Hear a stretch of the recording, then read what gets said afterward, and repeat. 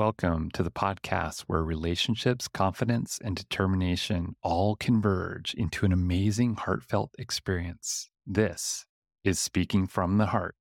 Welcome back to episode number 86 of Speaking from the Heart. And today's episode is something that I would have never thought that I would have on the show. But after realizing the personal and professional aspects of this story that we're about to hear from my guest, I think that it makes perfect sense as to why we're sharing it today, that nothing is impossible to overcome, let alone your own dreams, your own aspirations, even the things that might have been told to us at one point or another. But then it's time to overcome and become something that we never thought possible. Today we have Katherine Spallino with us, and Katherine grew up on a secluded ranch within the cadet organization, which is the Church of Scientology's Sea Org School for Children. At a young age, Katherine began to journal about her day-to-day life, capturing the thoughts and experiences of a child coming of age in a cult. Katherine's background offers the rare opportunity to tell the story of the hundreds of children who rarely saw their parents and were indoctrinated to become future Sea Org members. Katherine is no longer a Scientologist, but lives in Minneapolis with her husband, happily raising 3 rambunctious boys. I will tell you, this is not one of these episodes that I'm going to stand and let it be told what you should be thinking.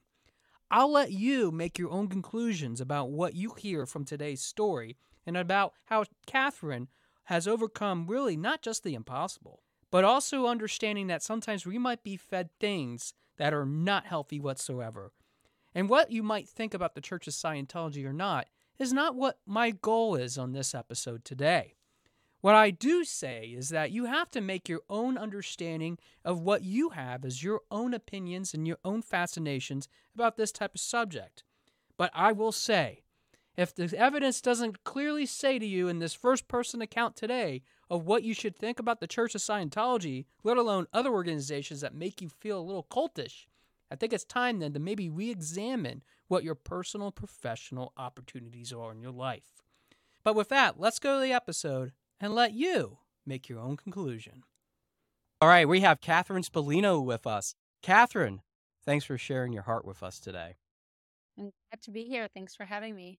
I appreciate you being here, and I have to thank publicly the Need a Guest Facebook group. We connected through there when I was advertising my show, looking for guests, and wow, your impact on me when I saw what you've been through is something of quite significant. So, Katherine, I've already let the audience know a little bit about your background, and I really just want to start off with a level playing field for everybody, and hearing it from you, I think, is really important. A lot of what we're going to talk about today is really your experiences with the Church of Scientology. I was wondering if you could just give us a level playing field so that we all understand, including myself, of what the Church of Scientology is, specifically what you were involved with for a period of time. Sure. Happy to dive in. It's a very big topic, but I'll just start from my point of view, which is I was born into the Sea Org, quite literally. My mother gave birth to me in a large building in Hollywood. Yeah, the stars were beneath me, and I was born as a baby, a Sea Org baby, it's called. Because in the Sea Org, you are working for the Church of Scientology. You don't go to church. It's like being a priest, but not a priest. And it's a Sea Org member, and they dedicate 1 billion years of their lives, which is like, what? But that was normal to me growing up. I thought, okay, my parents are in the Sea Org. I'm going to be in the Sea Org. This is what I was told was my purpose. And I think by like the time I was 10, I'd already signed the 1 billion-year contract several times. So it was like normal. I also did not live with my parents. I was in a dorm by the age of 6, and that was in Los Angeles. My parents lived in the same building, just not with me. And then by the age of 8, I was sent away to a boarding school in the hills. It's like the mountains above Santa Clarita, called the Canyon Oaks Ranch, and it was called the Pack Ranch Cadet Org. And it was sole purpose was for these children to become future Sea Org members in Scientology. All of our parents were in the Sea Org. We rarely saw them. And we all were operating as like a miniature Sea Org. So we all had posts, which are jobs. And we would work out in the hills and like de-weed or take care of the horses and renovate the classrooms and be doing jobs that adults would be doing. But we were like 8, 9, 10. So I was there until I was about 14 years old. And then I was told it's time to join the Sea Org. So the Wow. Sea Org, yeah, it's kind of a lot. Yeah. And all this time, I believe in Scientology. Scientology, to me, L. Ron Hubbard is the person who invented it in the 1950s. I've been going to his L. Ron Hubbard Life exhibition that's in Hollywood and seeing about all the amazing work he's done. He has all of these steps laid out. This is what Scientology is called the bridge. And if people do these steps, they become enlightened and better people. They go clear, it's called.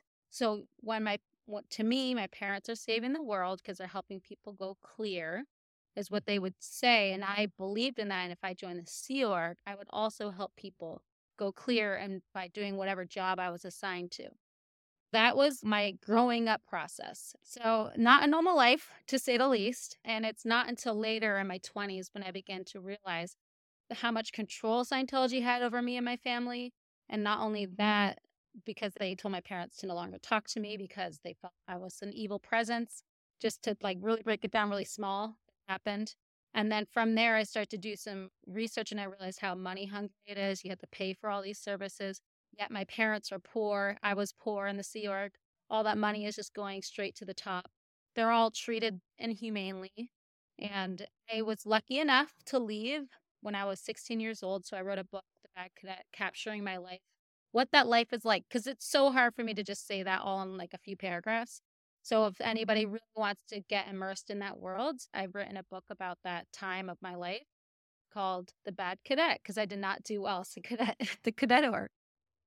It almost sounds like to me you were doing free work and being in a child slave trade sort of thing because of all the things that normally as a kid we're like playing out in the street or playing with our friends or Mm-hmm. playing video games or doing something that is what we are learning to grow in. Instead, you're building houses and mowing grass. And it sounds like these are things that normally children should never be involved in, at least till a certain age where they kind of understand what responsibility is and starting to grow with that. Why would they doing that? Do you have any perception of that even to this day as to why they put people through that process? They considered us to be adults in small bodies. So when you go, oh, they believe in reincarnation, these little people have lived many lives. They are more capable than society treats them. So they can do these jobs. So at 8 years old, I'm cooking in the galley for the ranch and I am standing on a stool because obviously I'm too short. I'm leaning over, rolling the hot dogs, and I fall on the grill because obviously I'm way too young to be manhandling this large equipment. Different if you're at home with your parents standing next to you and you're cooking together. I do that with my own child, but there was one adult and then there's like 20 kids all making the of course accidents are going to happen.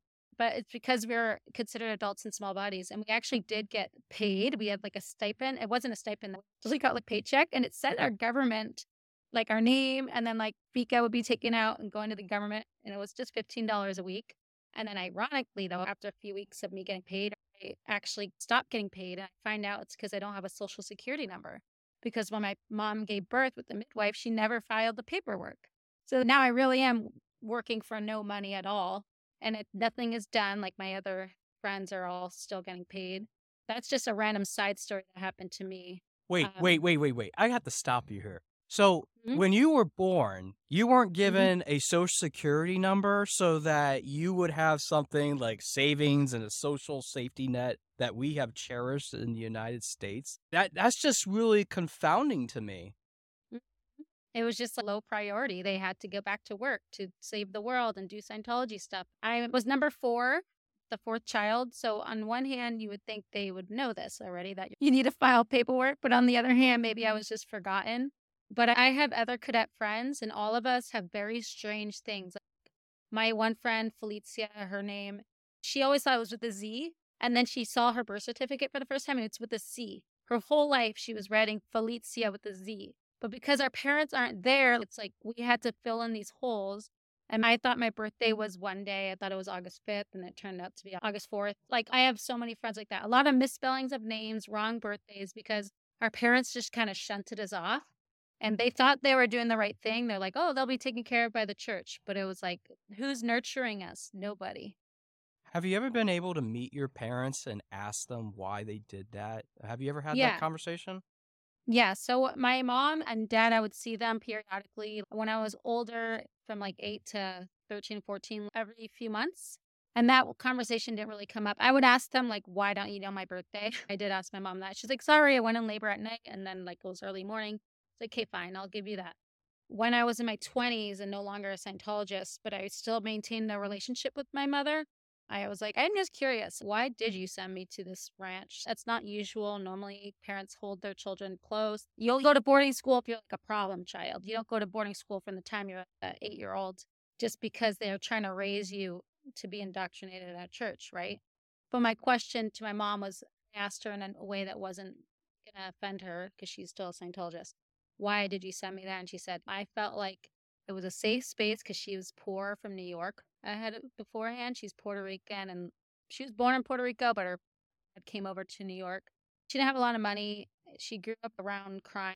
So she was like, oh, my daughter will be safe and she's going to be raised in a religion I believe in and taken care of. Why would I not? So to her, she was doing something for me. And I think in her mind, she probably thought she'd be more involved in my life, but she wasn't. Wow. I mean, it sounds like to me almost that it was the circumstances that your parents, even your mom, were going through, thinking that they were going to be taking care of, well, at least the children at least, but it was a completely different story. Mm. When was the moment you realized that this was sort of the wrong thing that should be happening to kids? Was there any sort of self-actualization or self-realization? And can you describe a little bit of that moment for our audience as to what you felt and how you reacted to it? Because I can imagine, Catherine, like going through these sort of experiences, being told, yes, this is the way we do things. This is the way that you will learn. And then all of a sudden you find out the truth and it just radically shakes you to the core. So, can you Mm-hmm. tell us a little bit about that moment and you had that realization that maybe this isn't the way things should be? Yeah. So there's these moments of clarity, and I start journaling about my life because I'm like, this is a weird life. I kind of wonder if I'll write a book about this one day. I did have this reality of knowing that this wasn't usual, but I still believed in Scientology. And I was like, I can write it in a way that was good, though, all the good stuff. Because I have good friends. There are good parts to my life. It wasn't all bad. And at the time when I was thinking of writing it, it wasn't going to be like an expose. And it's still not, to be honest. So that when I became an adult, I had something happen to me that was so hurtful. My brother was getting sick.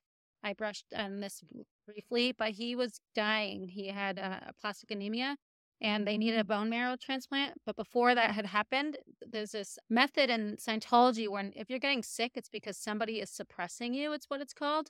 You could picture bad voodoo or something.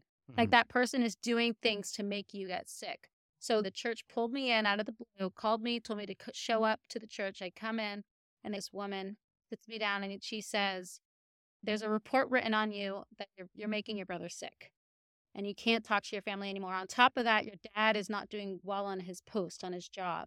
He's a supervisor on what's called the OT levels. And I'm just like, whoa, like, what do you mean? Are you calling me evil? Are you saying I'm making them sick? That's crazy.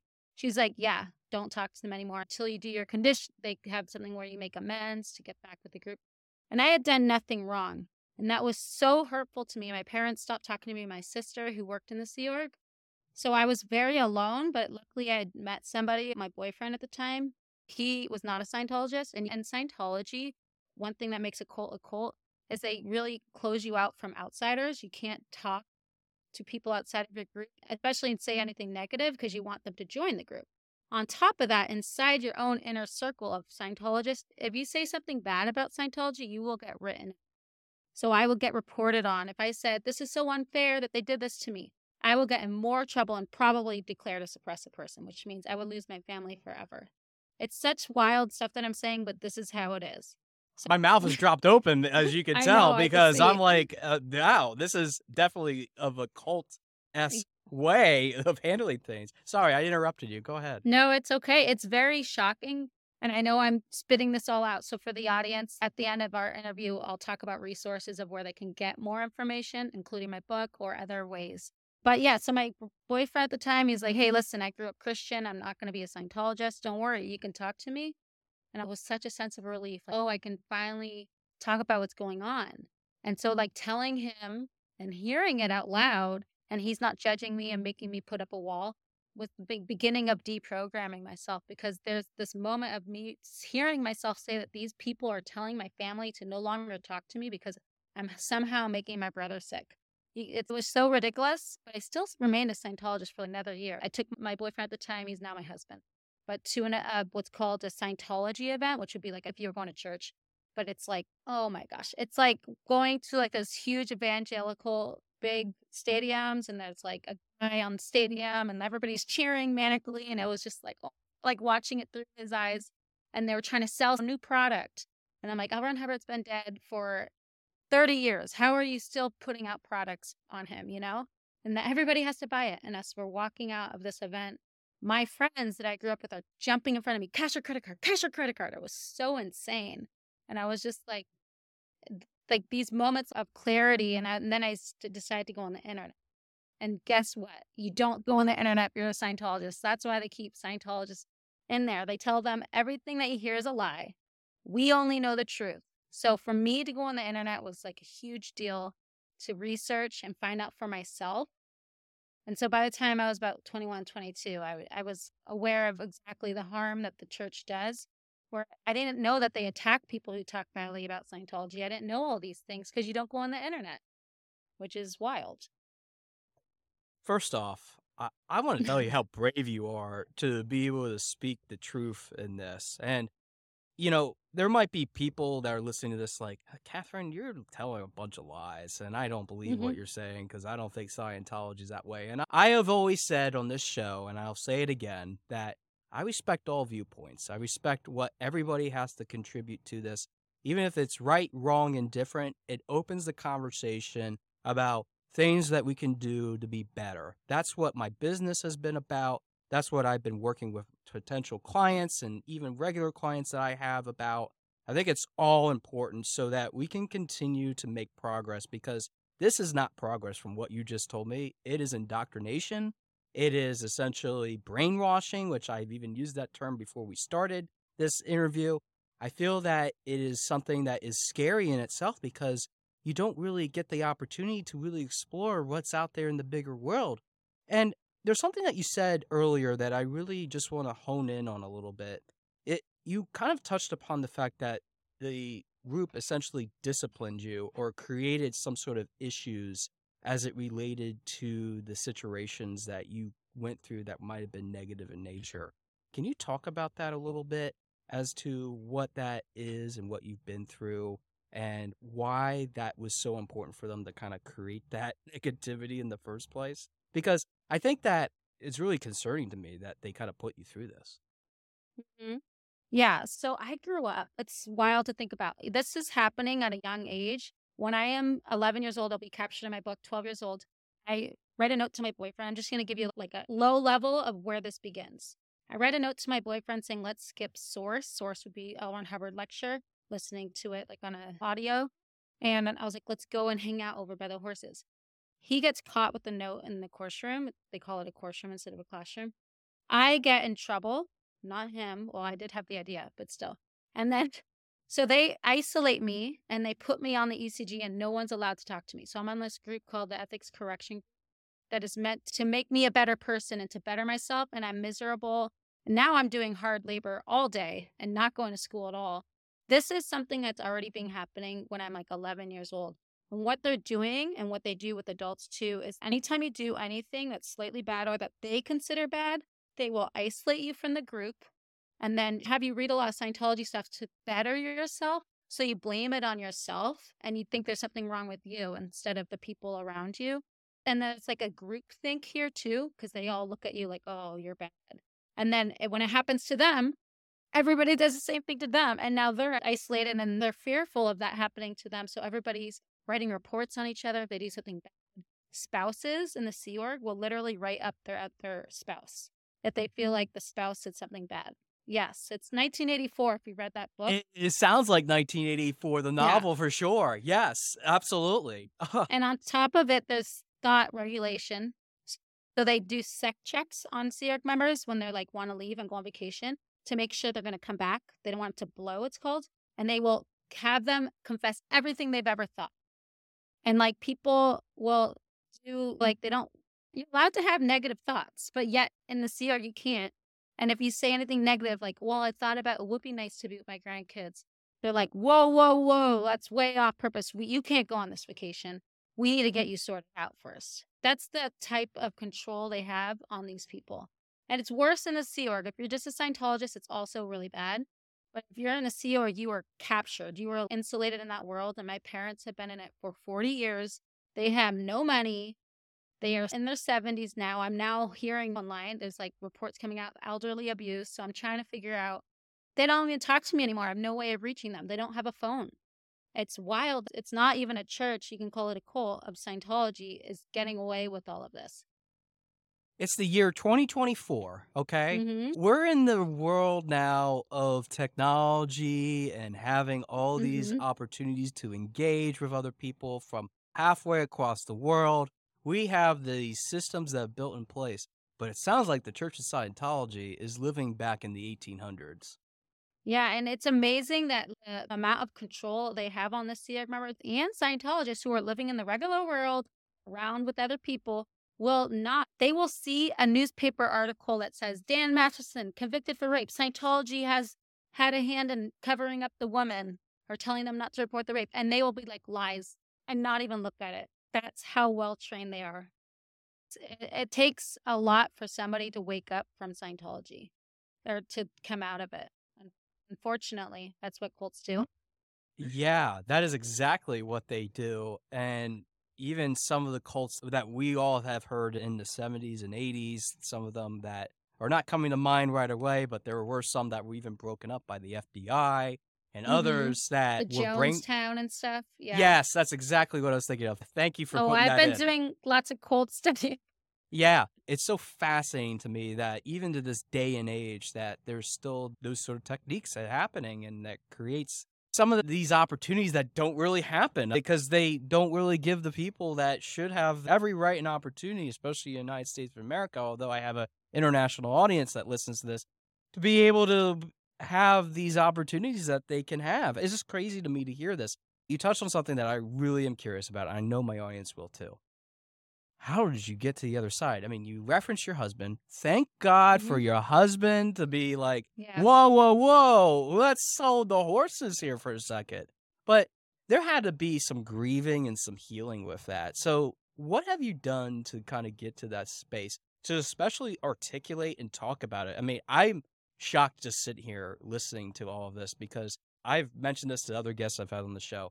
Usually when we go through trauma or things that are significant in nature, especially at a young age like you have been through, we can't really process that. It takes a while for us to get over that. So can you walk us through what you've done to get to that other side, to be able to eloquently talk about that? I'm very impressed. Thank you. I think what helped for me was that there was a level of myself when I was young going, this is weird. This is different. So I don't think I was ever fully bought in. I was never a gung ho person who was like, well, I believed in Scientology for sure, and I believed in Alan Hubbard.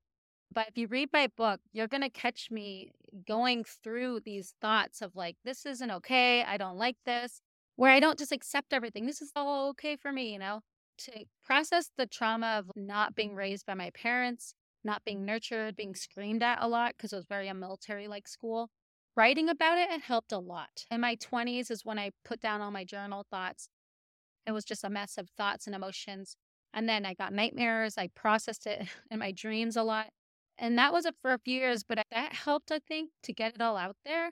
And then once I decided to actually turn it into a book, going through it again and again and again, I wrote so many drafts and edited, and then talking about it with my husband, talking about with my best friend who helped me edit it as well. That really, I think, was almost a form of processing and having almost like a therapist, but to myself. But when I had children, I had to do something else because it's different. I had children, then I really became aware of what my parents gave up. And I have 3 kids. And when my parents, again, they did it 2 times, they decided to stop talking to me. This is before my book came out because my best friend was on Leah Remini's Aftermath show.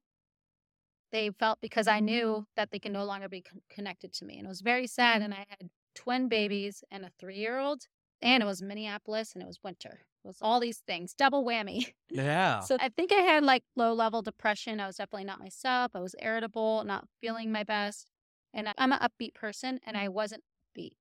So I got a therapist and she was somebody I could just talk to about everything and process it. And now I just check in with her every 6 months or so, especially with raising my children when they hit these developmental stages, especially when they're being very hard to work with. Like if they're dealing with a lot of emotions, I'm like, okay, what's the best way to help a child who's going through this?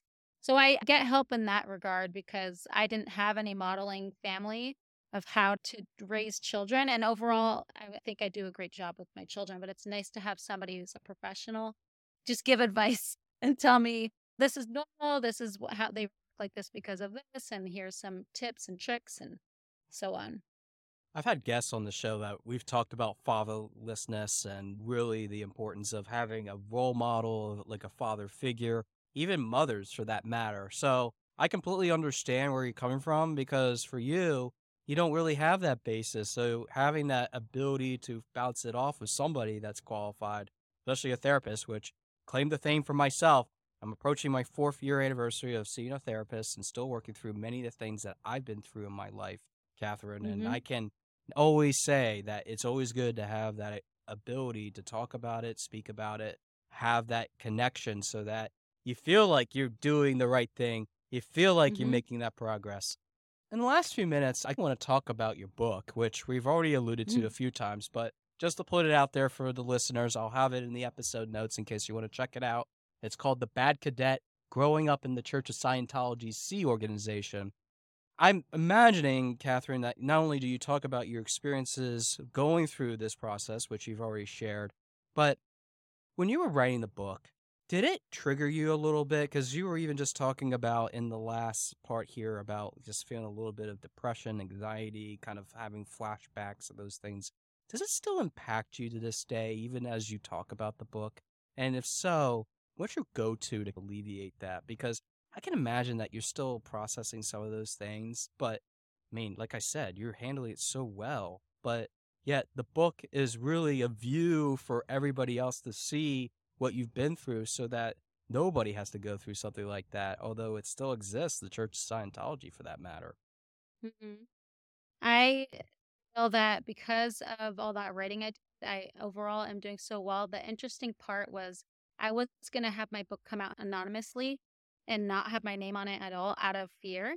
And there is something that people probably know about at this point is that Scientology is very aggressive if you speak out on them online. They will flood you with trolls. They will even paper your neighborhood. They will send PIs after you. I was also worried about losing my parents, but then they took my parents anyways. So then I was like, okay, I'm going to do this. I decided to write the book.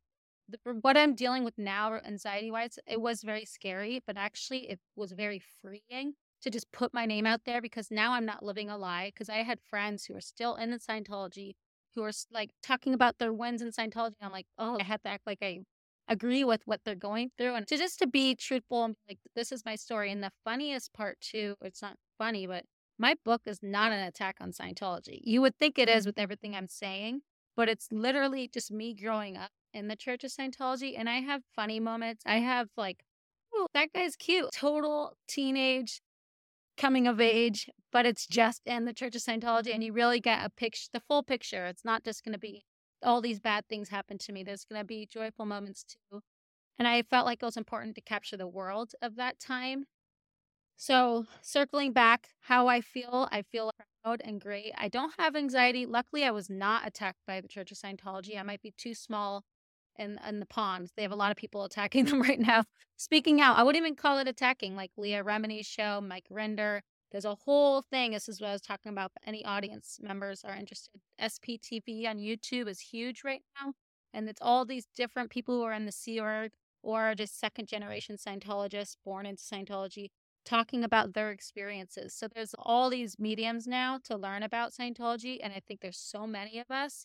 There's comfort in numbers. So that it was so coincidental that right when my book came out, SPTV was starting. So I have a security blanket. It's very nice. So I don't know if that helps answer any questions. It does. And it actually creates a support mechanism that I feel that there's these individuals that have gone through or are still going through what you have been through. And it's really fascinating to me that this is the first time I've been exposed to this sort of conversation. I've heard of many different types of churches kind of indoctrinating people, but it's more of an individual basis and not really as streamlined because you hear about the Catholic Church and the abuse scandals with that, but Hmm. nothing to the degree of what you've shared. And even if it isn't an attack, I will say this. It's brave enough to just be able to talk about it, like I mentioned earlier, Hmm. because for some people, honesty and truth sometimes is a really scary thing. And I know that from personal experience. And I think I have some haters of this show that will listen to this and be like, yeah, I hate you, Josh, and speaking from the heart because of who you represent. And you can't people please everybody. But the thing is that you're living that authentic life, and I love that so much, and that's what radiates from you. Catherine, before we close, I just have this one quick question for you, and maybe you want to try just take it in a minute to answer this.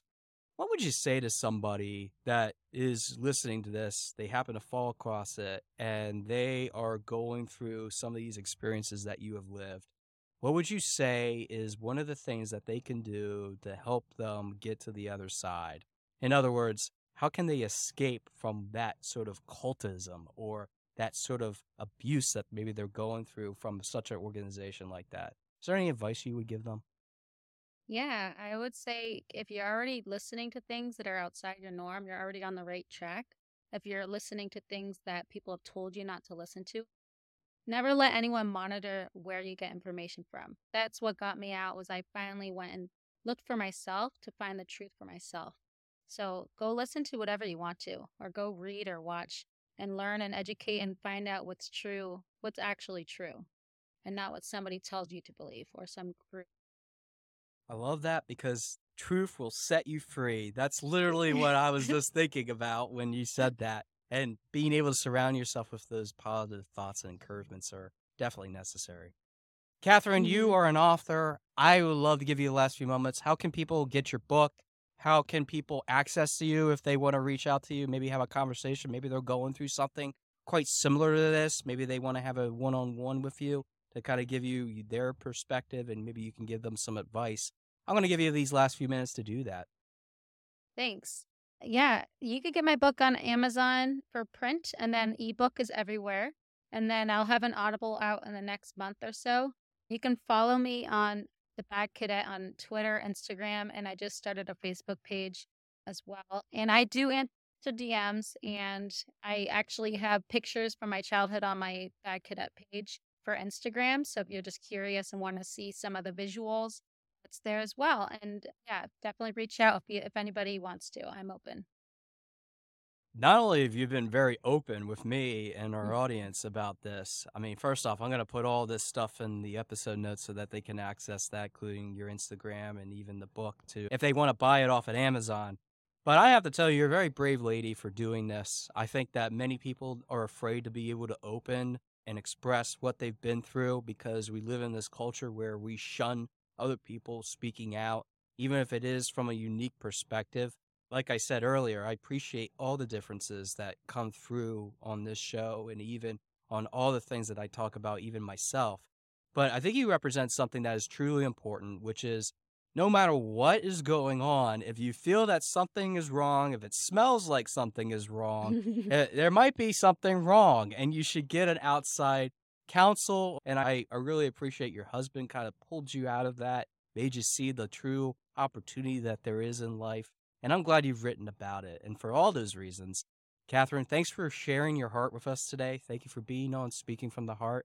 It was really fascinating and definitely a unique perspective story that have loved to feature. And I appreciate you sharing it with us today. Thank you so much for having me. It was a pleasure. I really want to thank Catherine for sharing and being vulnerable on this show about not only her experiences being part of the Church of Scientology Sea Org School for Children, but also understanding that our viewpoints about what we might believe in an organization and what their effectiveness is doesn't necessarily meet the qualifications from time to time. of being a very well-known or very thought-out process for even organizations such as theirs to really do good work. Because we might lose our identity from time to time, especially when it comes to understanding what we can create as not only those best versions of ourselves, which we have continuously preached on this show, but I think it's really understanding what our identity is in the long run. I don't know what to say. I really don't know. And I think that even to this day, I still think about the episode, and even as I record this, which has been months later, reflecting on the interview that we had, is really a fascinating topic in itself. Because I think there's a lot of different angles we can go with this. We could talk about working as a kid. Does it really help you to create that opportunity if you work really hard to get the credentials, the scholarships, the opportunities that are bestowed upon you? If you don't really feel like living in those circumstances, let alone those conditions, become what you really want to be. Then there's the whole other incorrect identity. Do you really feel that you should identify with not only the parents that you have growing up, but then to take orders from somebody else, not knowing what you're really supposed to be thinking in the long run? Then there's the whole observation about the Church of Scientology. Don't even get me started about discussing maybe some of those things that I don't normally discuss. But I'm going to let you make your own decisions about what Katherine had shared with us today, about whether you think that this is really a scary organization or not. But I think there's one thing that universally comes true when you listen to this story, and it's that truth will always set us free. No matter what kind of truth it is, no matter what kind of things that you might think are true, truth in itself can always be very scary if we're very skeptical of what that truth can actually create in our own lives. I think that we have to really think about the fact that truth, sometimes when it's really hard to face, is usually when we have to listen to it the most, because we know that we don't want to hear the bad news that's ahead. Now, as a coach, and taking it from this perspective as a coach, listening to this story today, there are a lot of different things that I really have to say. First off, if you're seeking somebody to really tell you what the truth is, don't let them lead you astray. Don't let them feed you negative bullshit in order for you to feel like you are actually listening to them. And I literally say negative bullshit because there are a lot of people out there that will feed you a good mouthful of crap. And I know there might be a lot of people out there that might be saying, Josh, you're full of crap. I don't know why I even listen to you. And that's a point well taken, and I understand. But we can argue back and forth, whether we want to be on social media or not, trying to figure out what that best intention is that we're really trying to set. But I don't think that we necessarily want to hear that BS from somebody else if we know that that truth is really what's going to set us free. What if that's really what we're trying to say and we're coming from a good place? That's when you have to do your homework. And I've been a continuous advocate for always saying that if you want to have the best coach, if you really want to have somebody that really works with you and really wants to see your best interests in line with what you want to achieve, they will take the time to listen to what you have to say. They will help you set the goals in which you are going to set to move forward. They are going to help you become what you want to become. But it doesn't happen with a snap of the fingers. It doesn't happen from someone else barking orders at you, thinking that you're going to become something that you never thought possible. It doesn't mean that you have to always listen to those different opinions, even if they're coming from your own parents. Radical, right? I know that many of us can listen to our own parents, and maybe we have a lot of great experiences with them, being able to share some of those best interests, some of those best hobbies, maybe some of those best jobs that we've ever had. But not everybody gets that opportunity. And I think that we have to live in a human body that has to experience some of these disgusting things in our lives in order to understand what happens when we go down the wrong path. But Katherine had a different story that she shared today, in which not only was her husband willing to take her into this life that is not something that she needed to spend all her life in, to make sure that she realized that she doesn't have to always have those opportunities that the Church of Scientology was giving her, she was able to make her own observations. She was able to make her own conclusions based on all the things that were being told about her.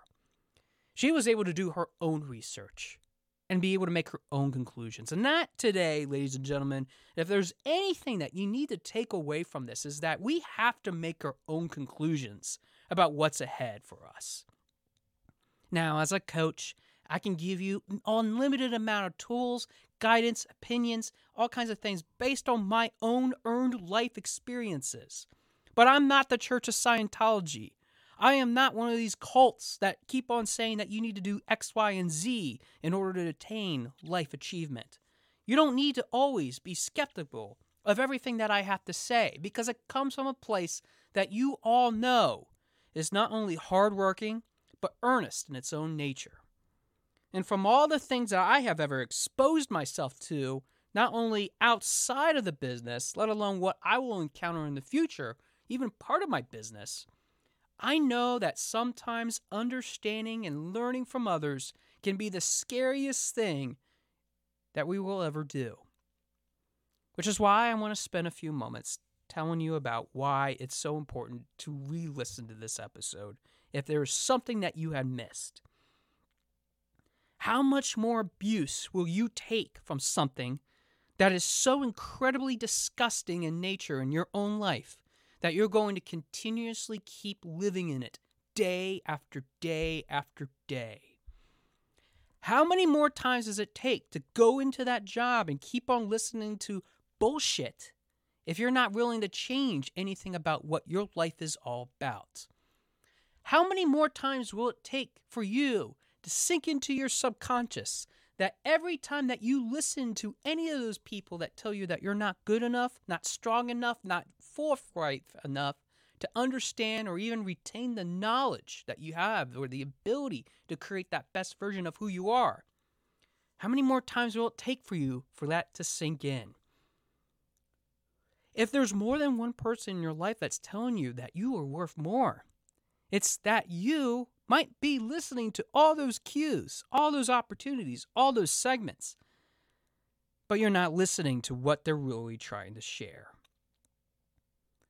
Freedom is the ultimate gift when you're listening to that truth that will help you to set you free. Let me say that again. Freedom can be that ultimate gift that you give to yourself after you listen to the truth that will set you free. And I think all of us deserve to have that freedom in our lives to be able to pursue whatever opportunities for development there are, whether they're personal or professional. I have had numerous people come through my business and have seen that work by doing it for themselves, be able to set them free for the vast opportunities that lie ahead for them. But the work is not easy to do. The truth that we often have to listen to in order to create that opportunity for ourselves is not easy to do. The things that we might be skeptical about and what we need to work on is not easy to listen to. But if there's anything that you have ever learned in this episode today, it's this. It doesn't matter what you do as a kid.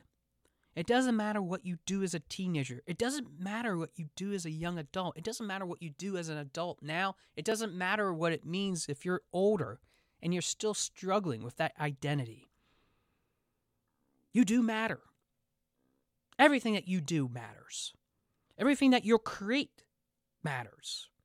Everything that you are involved with as a human being matters. And it doesn't matter what anybody has ever said to you, whether it's past, present, or future. You have your own opinion and you're entitled to form it.